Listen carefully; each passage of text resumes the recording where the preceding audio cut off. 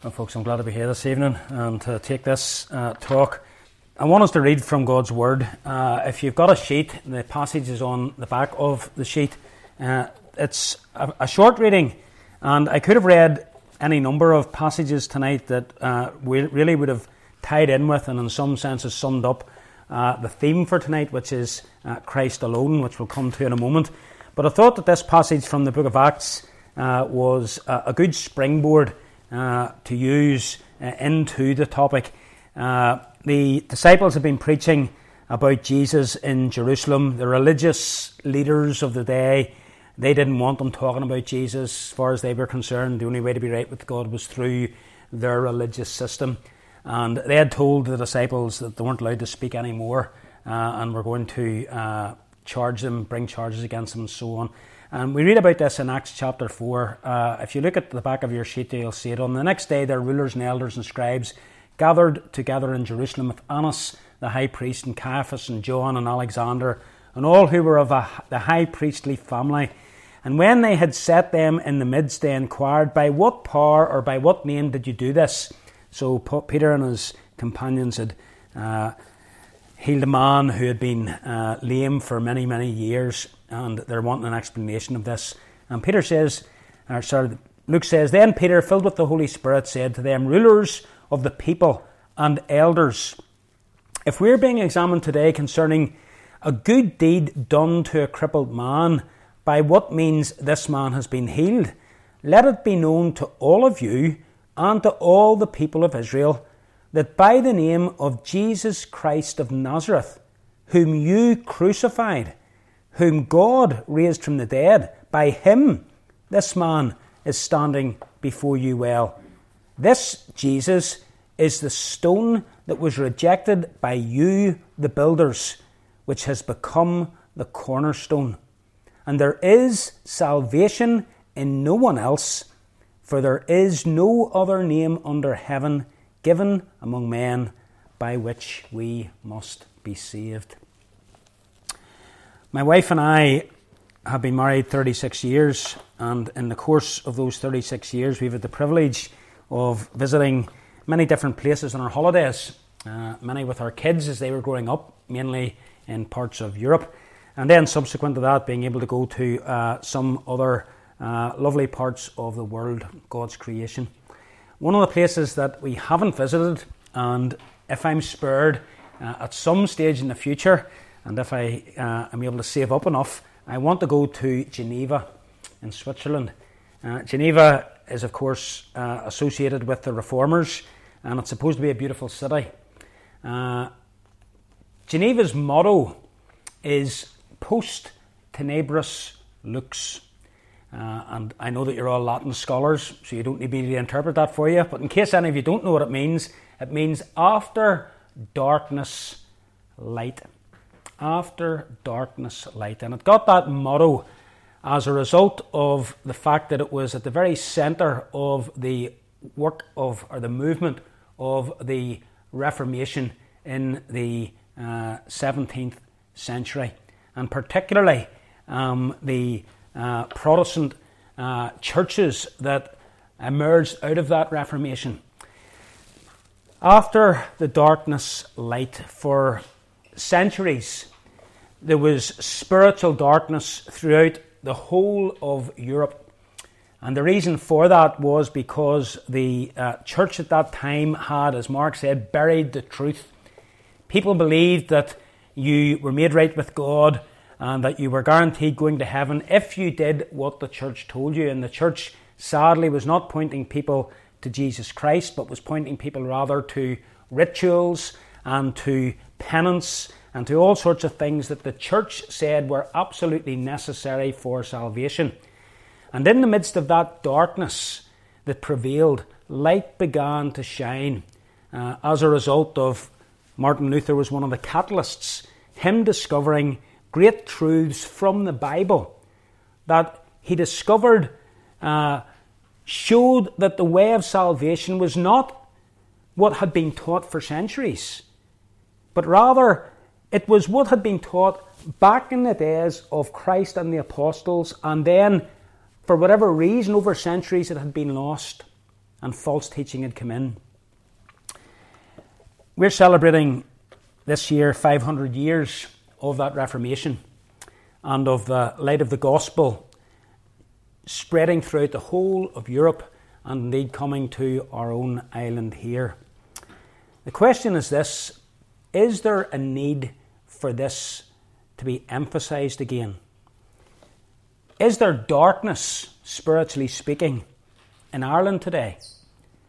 Well, I would want to say to you that there is.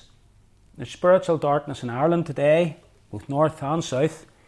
And there are two things that have particularly contributed to that.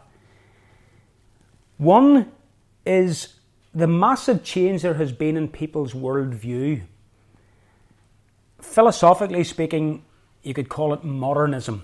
And if you just bear with me for 2 minutes, I'll explain to you what I mean by modernism. Basically, modernism says that there is no absolute truth.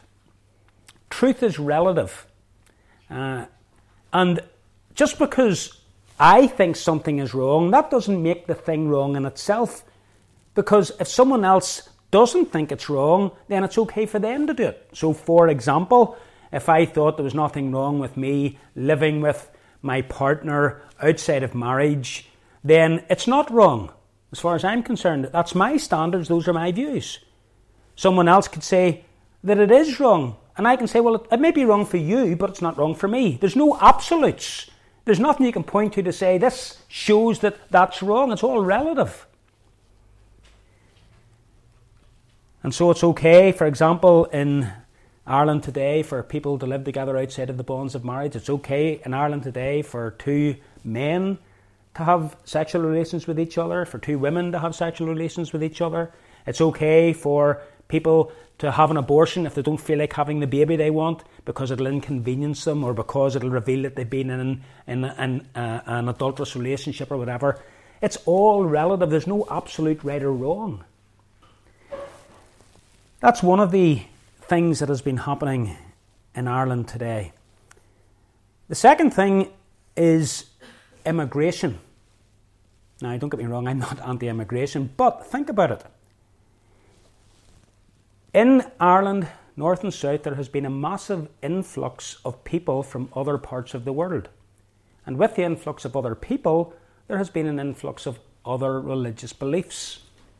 And so, for example, in many towns and cities today, you'll have places where Muslims meet, where Hindus meet, where Jehovah's Witnesses meet, where Buddhists meet, and all kinds of religious ideas permeate our society. And the Jehovah's Witness will say, this is the right teaching. And the Buddhist will say, no, this is what God is like. And the Hindu will say, no, this is what God is like. And the Roman Catholic will say, this is what God is like. And the Protestant will say, this is what God is like. And the Muslim will say, no, this is what God is like. And there's all these different ideas about God. And Ireland has become a pluralist society. It wasn't like that years and years ago. It was predominantly a Roman Catholic society. It's not like that in the 21st century. It's a pluralist society. And many people who are Roman Catholic, at least in name and association, have no time for the church, and they're imbibing the ideas and philosophies of today. And so what you find is that people today will say, well, there are many different paths that lead to God. And as long as a person is sincere in following whatever religious belief they want, and they're really sincere about it and doing their best, then that path's okay for them. And they'll eventually experience blessing at the end of their life. Doesn't matter what path you choose. It could be the path of Hinduism, the path of Catholicism, the path of Reformed Presbyterianism. It could be the path of Islam. All the paths ultimately lead to happiness at the end. And into this quagmire of religious belief, into this mishmash of religious views, into this environment of deep spiritual darkness in Ireland today, comes the clear, unmistakable, unashamed, and completely exclusive message of the Bible. The message that was discovered, rediscovered 500 years ago amidst the spiritual darkness that was all over Europe at the time, and a message that absolutely needs to be reaffirmed today.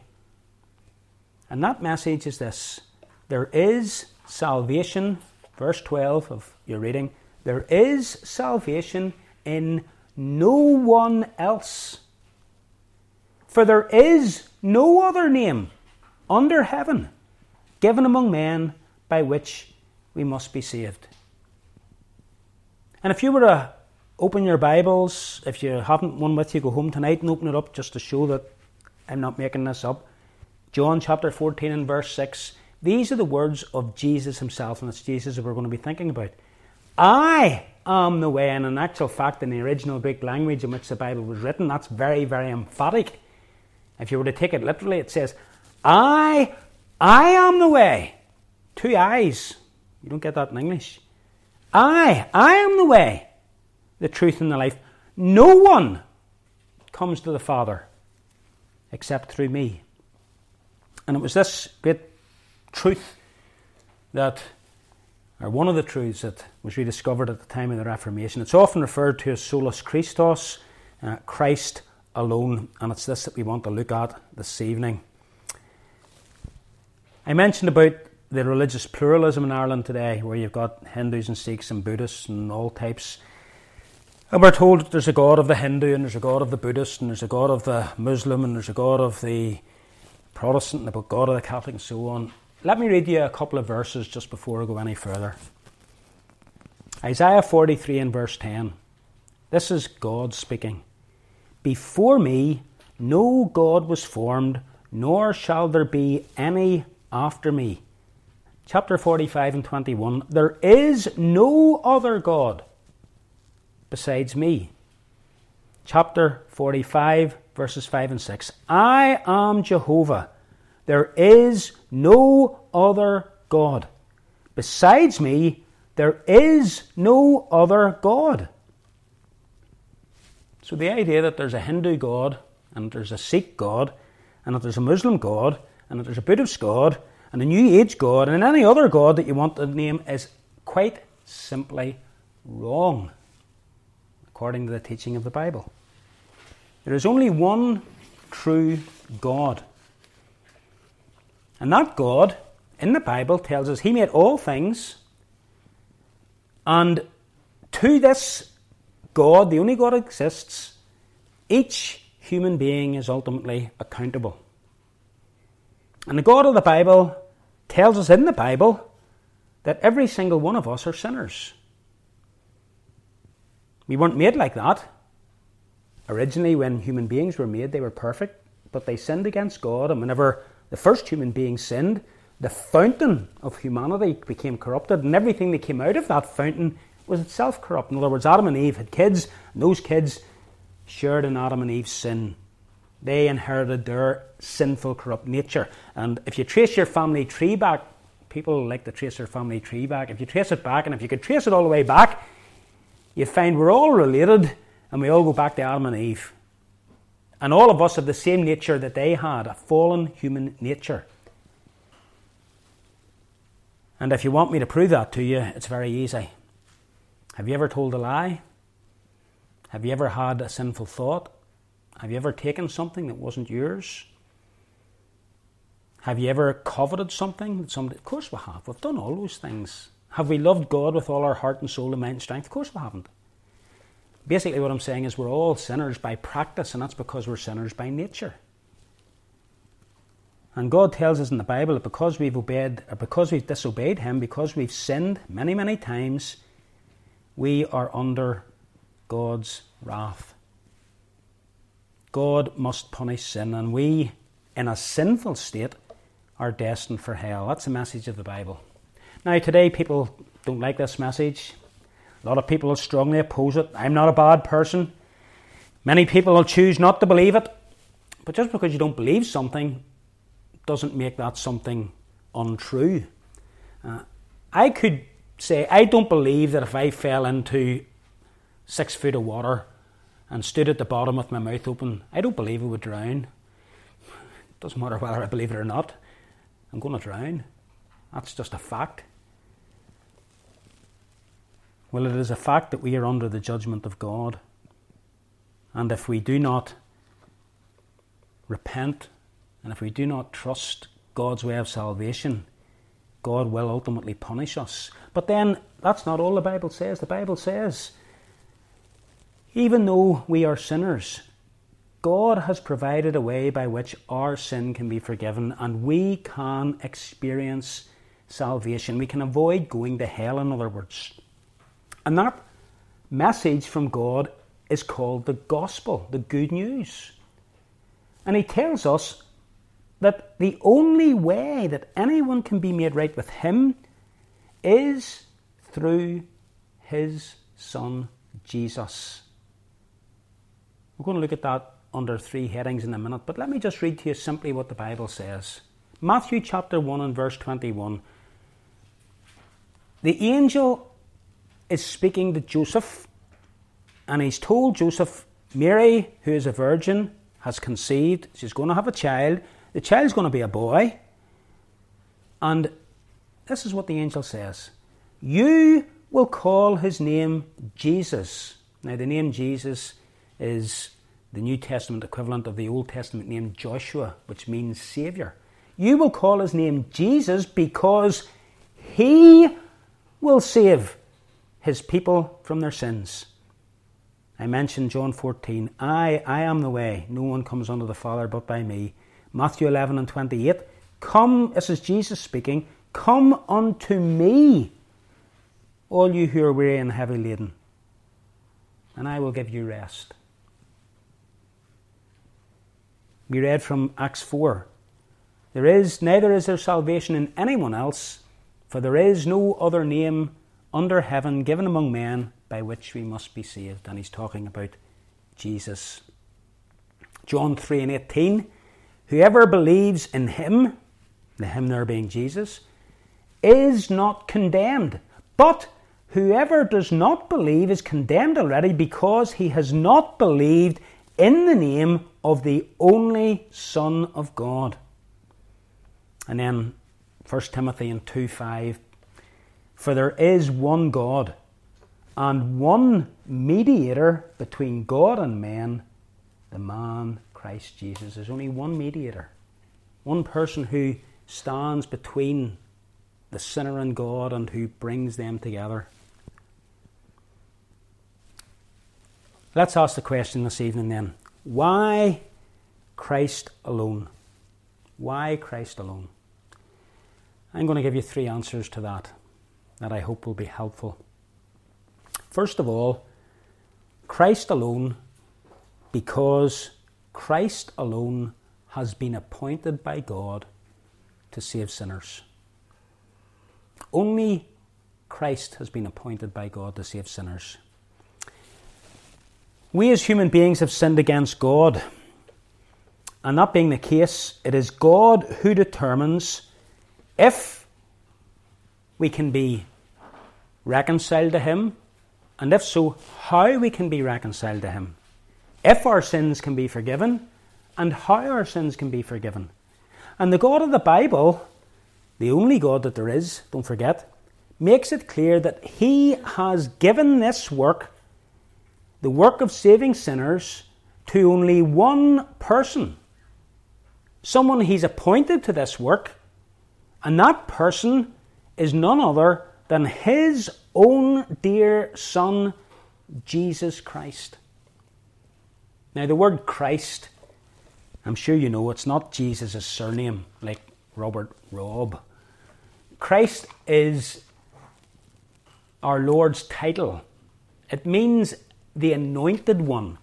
And it points to the fact that God has anointed Jesus to do a work. And if you go into the Bible, you'll find it right from the very beginning of the Bible. God promises that one day he's going to send someone who will deal with the problem of man's sin. Speaking to the serpent after Adam and Eve had fallen into sin and Eve says it was the serpent's fault and so on. God says to the serpent, and speaking to the serpent, he's speaking to the devil. He says, he's going to send one who is the seed of the woman. I will put enmity between you and the woman, and between your seed and her seed. He will crush your head. You will bruise his heel. And what God was saying was this, that someone at a future date and time would be born of a woman, and that Satan would attack this seed of the woman, and he would certainly hurt the seed of the woman, but the seed of the woman would end up crushing Satan under his heel, so to speak. Then the Bible goes on, and throughout the Old Testament, both by pictures and also by a teaching of the prophets, it makes it clear that the problem of sin can only be dealt with through a sin offering. And a sin offering must involve the taking of a life, because the penalty for sin is death. And so you find in the Old Testament the setting up of the Old Testament system of sacrifice. And that when it comes to dealing with sins, animals have to be sacrificed. Their blood has to be shed. Why? Because God is giving us a picture of the fact that death is something that is tied in with the punishment for sin. And unless there's death, unless there's a shedding of blood, you can't have forgiveness. And this picture is pointing to something that's going to happen in the future. And you get a high priest who comes and takes a lamb and kills it and sprinkles its blood on the lid of the Ark of the Covenant, symbolic of God's wrath being turned away from people.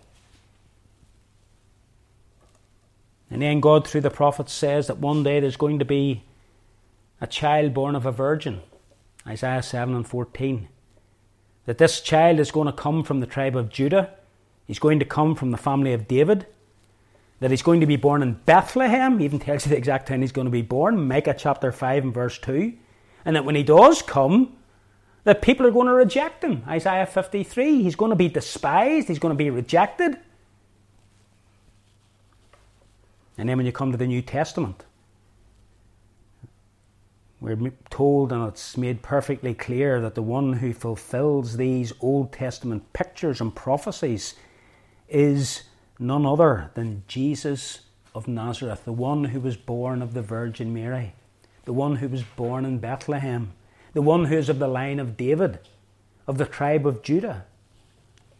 God sends his Son into the world, as Paul writes in Galatians chapter 4 and verse 6. And he sends him into the world because he has appointed and anointed Jesus to be the one who will deal with the problem of man's sin. God himself come down from heaven in the form of a human being so as to become man's representative and man's substitute. And so we read in 1 Timothy 1:15, this is a faithful saying and it's worthy of acceptance by everyone. Christ Jesus came into the world to save sinners. He didn't come to be a great teacher. He was that. He didn't come to be a moral example. He was that as well. He didn't come to be a radical social reformer. He was that as well. But that's not why he came. He came into the world to save sinners. God appointed him to be a saviour. Now here's the thing. If God anointed and appointed and sent his own Son into the world to save sinners, how can salvation be found in anything or anyone else? Will Muhammad save us? Will Buddha save us? Will Vishnu save us? Will the angel Moroni save us? Will Charles Taze Russell save us? Will Mary save us? Will St. Peter save us? Will a priest save us? Will a Protestant minister save us? No. There is salvation in no one else. There is no other name under heaven given among men by which we must be saved. Christ alone has been appointed by God. But then secondly, Christ alone has secured a perfect righteousness from God. Now let me explain that. Whenever God made Adam and Eve and put them in the Garden of Eden, they were perfectly righteous. There wasn't a thing wrong with them. They hadn't sinned. And in that state they enjoyed perfect relationships and fellowship with God. Perfect. They sinned. And one of the consequences of that was God says, right, get out of the garden. And that was symbolic of God pushing them away, no longer able to really enjoy fellowship with God in and of themselves. That's man's state. Because man, in order to enjoy a right relationship with God and enter into fellowship with God, man must be perfectly righteous, because God can't have fellowship with anything that is sinful. God is without any hint or trace of sin himself. And that being the case, he cannot have fellowship with anyone who is in any way sinful. The Bible tells us that he's of purer eyes and will even look on iniquity. In order for a human being to have perfect fellowship with God and to enter into a proper relationship with God and enjoy that relationship, that person would have to never have committed a sin and have lived their whole life from the day they were born until the day they die perfectly. Not just in actions, but also in your thoughts, in your desires, in your words, in your attitudes. Fail. Every one of us. Who of us would dare to say we've never committed a single sin? Especially whenever we understand that sin also includes our thoughts and our attitudes and our desires. The Bible says even our good deeds are like filthy rags before God. How then can we ever be right with God and enjoy fellowship with God? Well, again, we come back to Jesus. Why did Jesus come into this world? He came into this world, first of all, to live on this earth as a man and to live a life of perfect obedience to God. And while he was here on this earth, he did that in every respect of his life. At all times, without exception. He never committed a single sin. If he had committed a sin, he himself would have been under the wrath of God. Listen to what John the Apostle says. Speaking of Jesus, he says, in him was no sin. Paul describes Jesus in this way. He who knew no sin. The writer of the Hebrews says this. Jesus was tempted in every way just as we are, yet without sin. So Jesus lived a life of perfect obedience, or what we call perfect righteousness. And he's the only person who has ever lived in this world who has done that. And this perfect righteousness that Jesus secures by his life of obedience, he then is willing to give and does give. The theological term for it is imputes or reckons to their account. He then gives that to every single man, woman, boy or girl who puts their trust in him as their Saviour. So if you could imagine me coming in after working all day and I'm absolutely claried. I've been on the farm and I'm just mucked to the eyeballs, or I've been in the garage under a car and the oil has leaked and it's all over me. And I'm completely covered. And someone comes and puts on me something that hides all the muck, and it is a spotless, perfect garment. That's what Jesus' life of perfect righteousness is, and that is given to the repentant sinner. Listen to what the Apostle Paul thought about his own righteousness before he came to truly understand the gospel. He says this: if anyone else thinks he has reason for confidence in the flesh, in other words, for thinking that he's lived a good life, I have more. I was circumcised on the 8th day. I'm of the people of Israel. I come from the tribe of Benjamin. I'm a Hebrew of the Hebrews. As to the law, a Pharisee. In other words, somebody very strict in observing the law. As to zeal, I persecuted the church. As to righteousness under the law, blameless. He thought himself blameless. But whatever gain I had, I counted as loss for the sake of Christ. Indeed, I count everything as loss because of the surpassing worth of knowing Christ Jesus my Lord. For his sake, I've suffered the loss of all things, and I count them as rubbish, in order that I might gain Christ. Now listen to this: and be found in him, not having a righteousness of my own that comes from the law, but that which comes through faith in Christ, the righteousness from God that depends on faith. In other words, Paul is saying, I'm not depending on my righteousness, I'm depending on the righteousness that God has provided in his Son Jesus, and that is given to me by faith. By faith. Trusting in Jesus. In Romans chapter 1, we read these words: in the gospel, our righteousness from God is revealed, from faith to faith.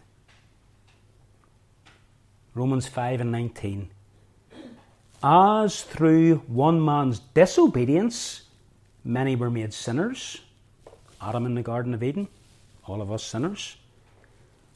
Even so, through the obedience of one, Jesus, through the obedience of the one, many will be made righteous.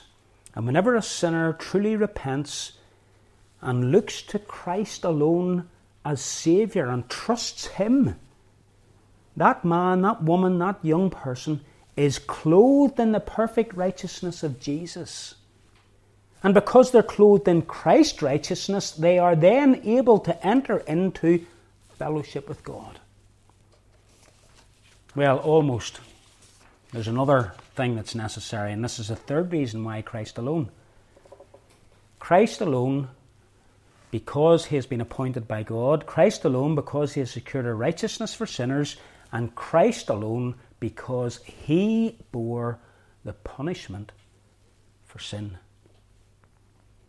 Jesus' obedience secures for the repentant, believing sinner the righteousness that he or she needs.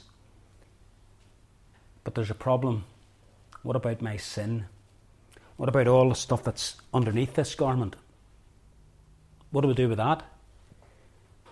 God has to punish sin, doesn't he? The wages of sin is death.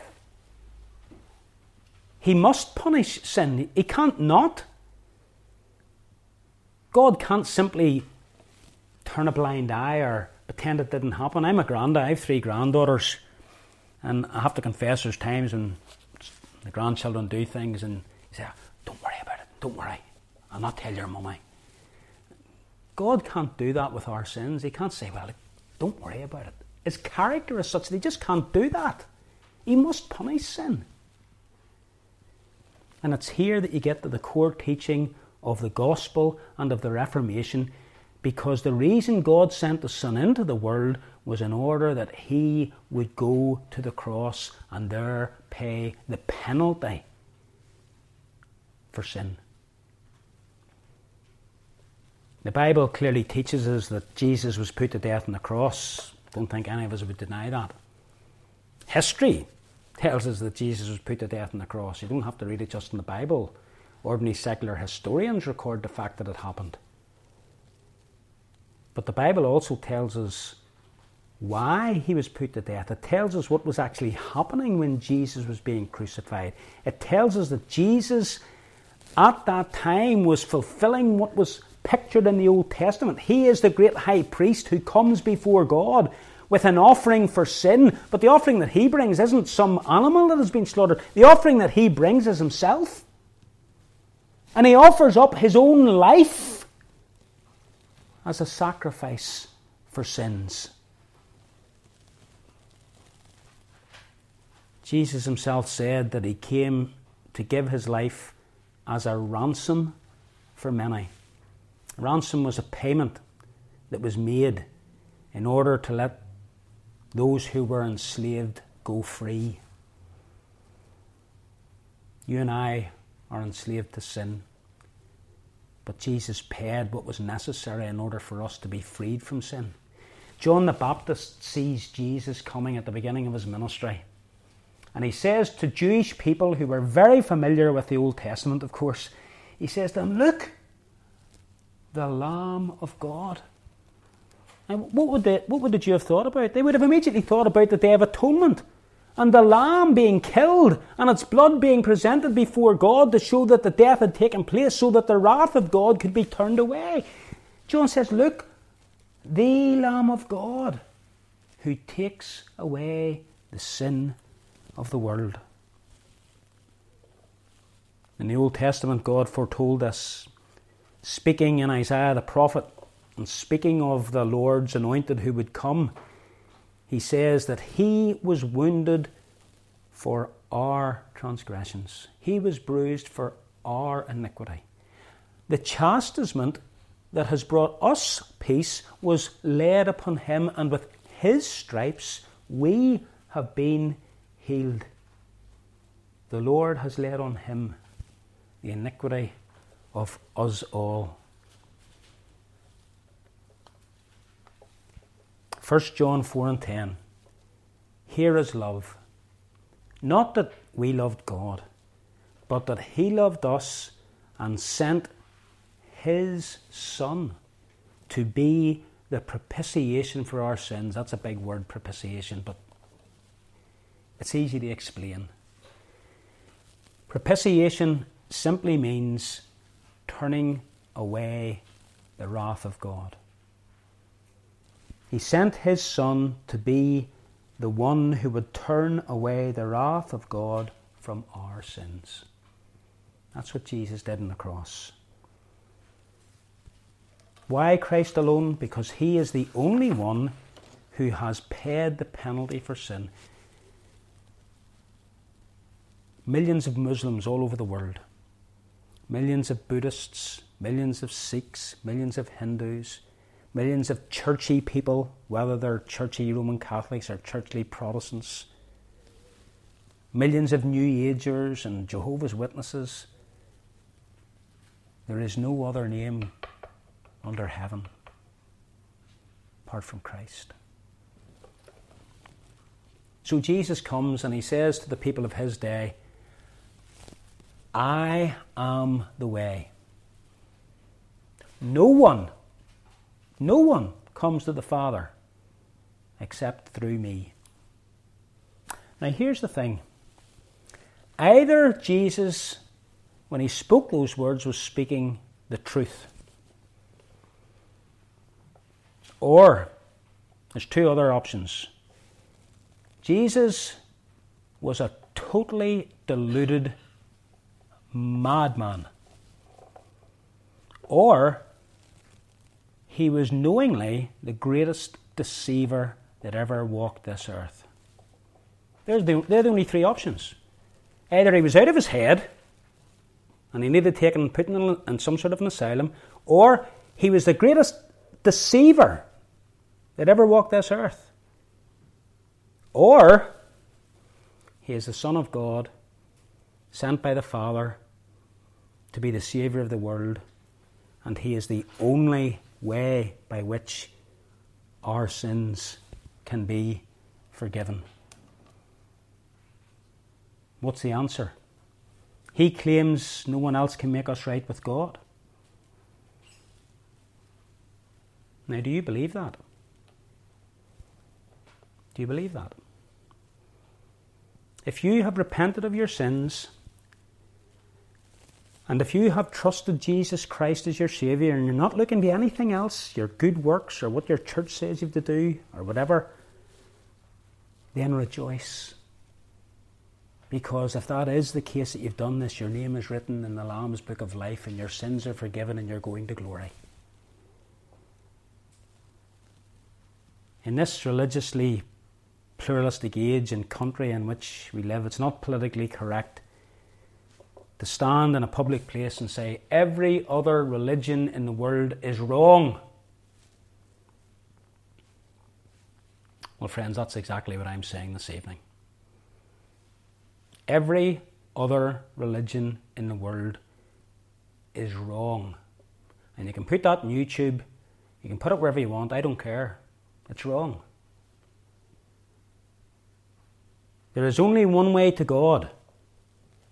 And that way is not along the pathway of Islam or Hinduism or Buddhism or Roman Catholicism or Protestant churchianity or Mormonism or Jehovah's Witnessism or any other ism. There's only one way that leads to God, and that road is cross-shaped. Being justified by faith, we have peace with God. Isn't that a wonderful thing? To have peace with God. To go home, to put your head in your pillow at night and to think to yourself, I've nothing to worry about. Not a thing. All my sins are forgiven. And if God was to take me this evening, I wouldn't have one qualm whatsoever about standing before Him. And He says to me, why should I let you into heaven? Because you said, you promised God, and you can't go back in your word. You said, whosoever believes in Him shall not perish but shall have eternal life. You said that, I believe it, and I have the assurance that I'm going to glory. I said earlier on, and with this I'll finish, people say every religion, no matter what road you take, it leads to God. That's true. I say amen to that. But every other religion other than Christianity will eventually lead you to a God who is your judge. A God who will punish. There's only one road that will lead you to a God who is a loving Father, who when you die will welcome you to glory into heaven. And that's the road of the cross. And that is one of the wonderful truths that were rediscovered at the Reformation. Christ alone. And that message, friends, needs to be proclaimed up the length and breadth of this island. It needs to be proclaimed from Cork all the way up to Carrickfergus. It needs to be proclaimed from Donegal all the way down to whatever's down in the right-hand corner of Ireland. My geography's not brilliant, but it needs to be proclaimed. Christ alone. And I hope and pray that you've seen that this evening. Amen. Okay, let's pray together. Father, this is the most wonderful truth whenever we come to really understand it. So many people, Lord, in this island trying to earn your favour by trying to do their best.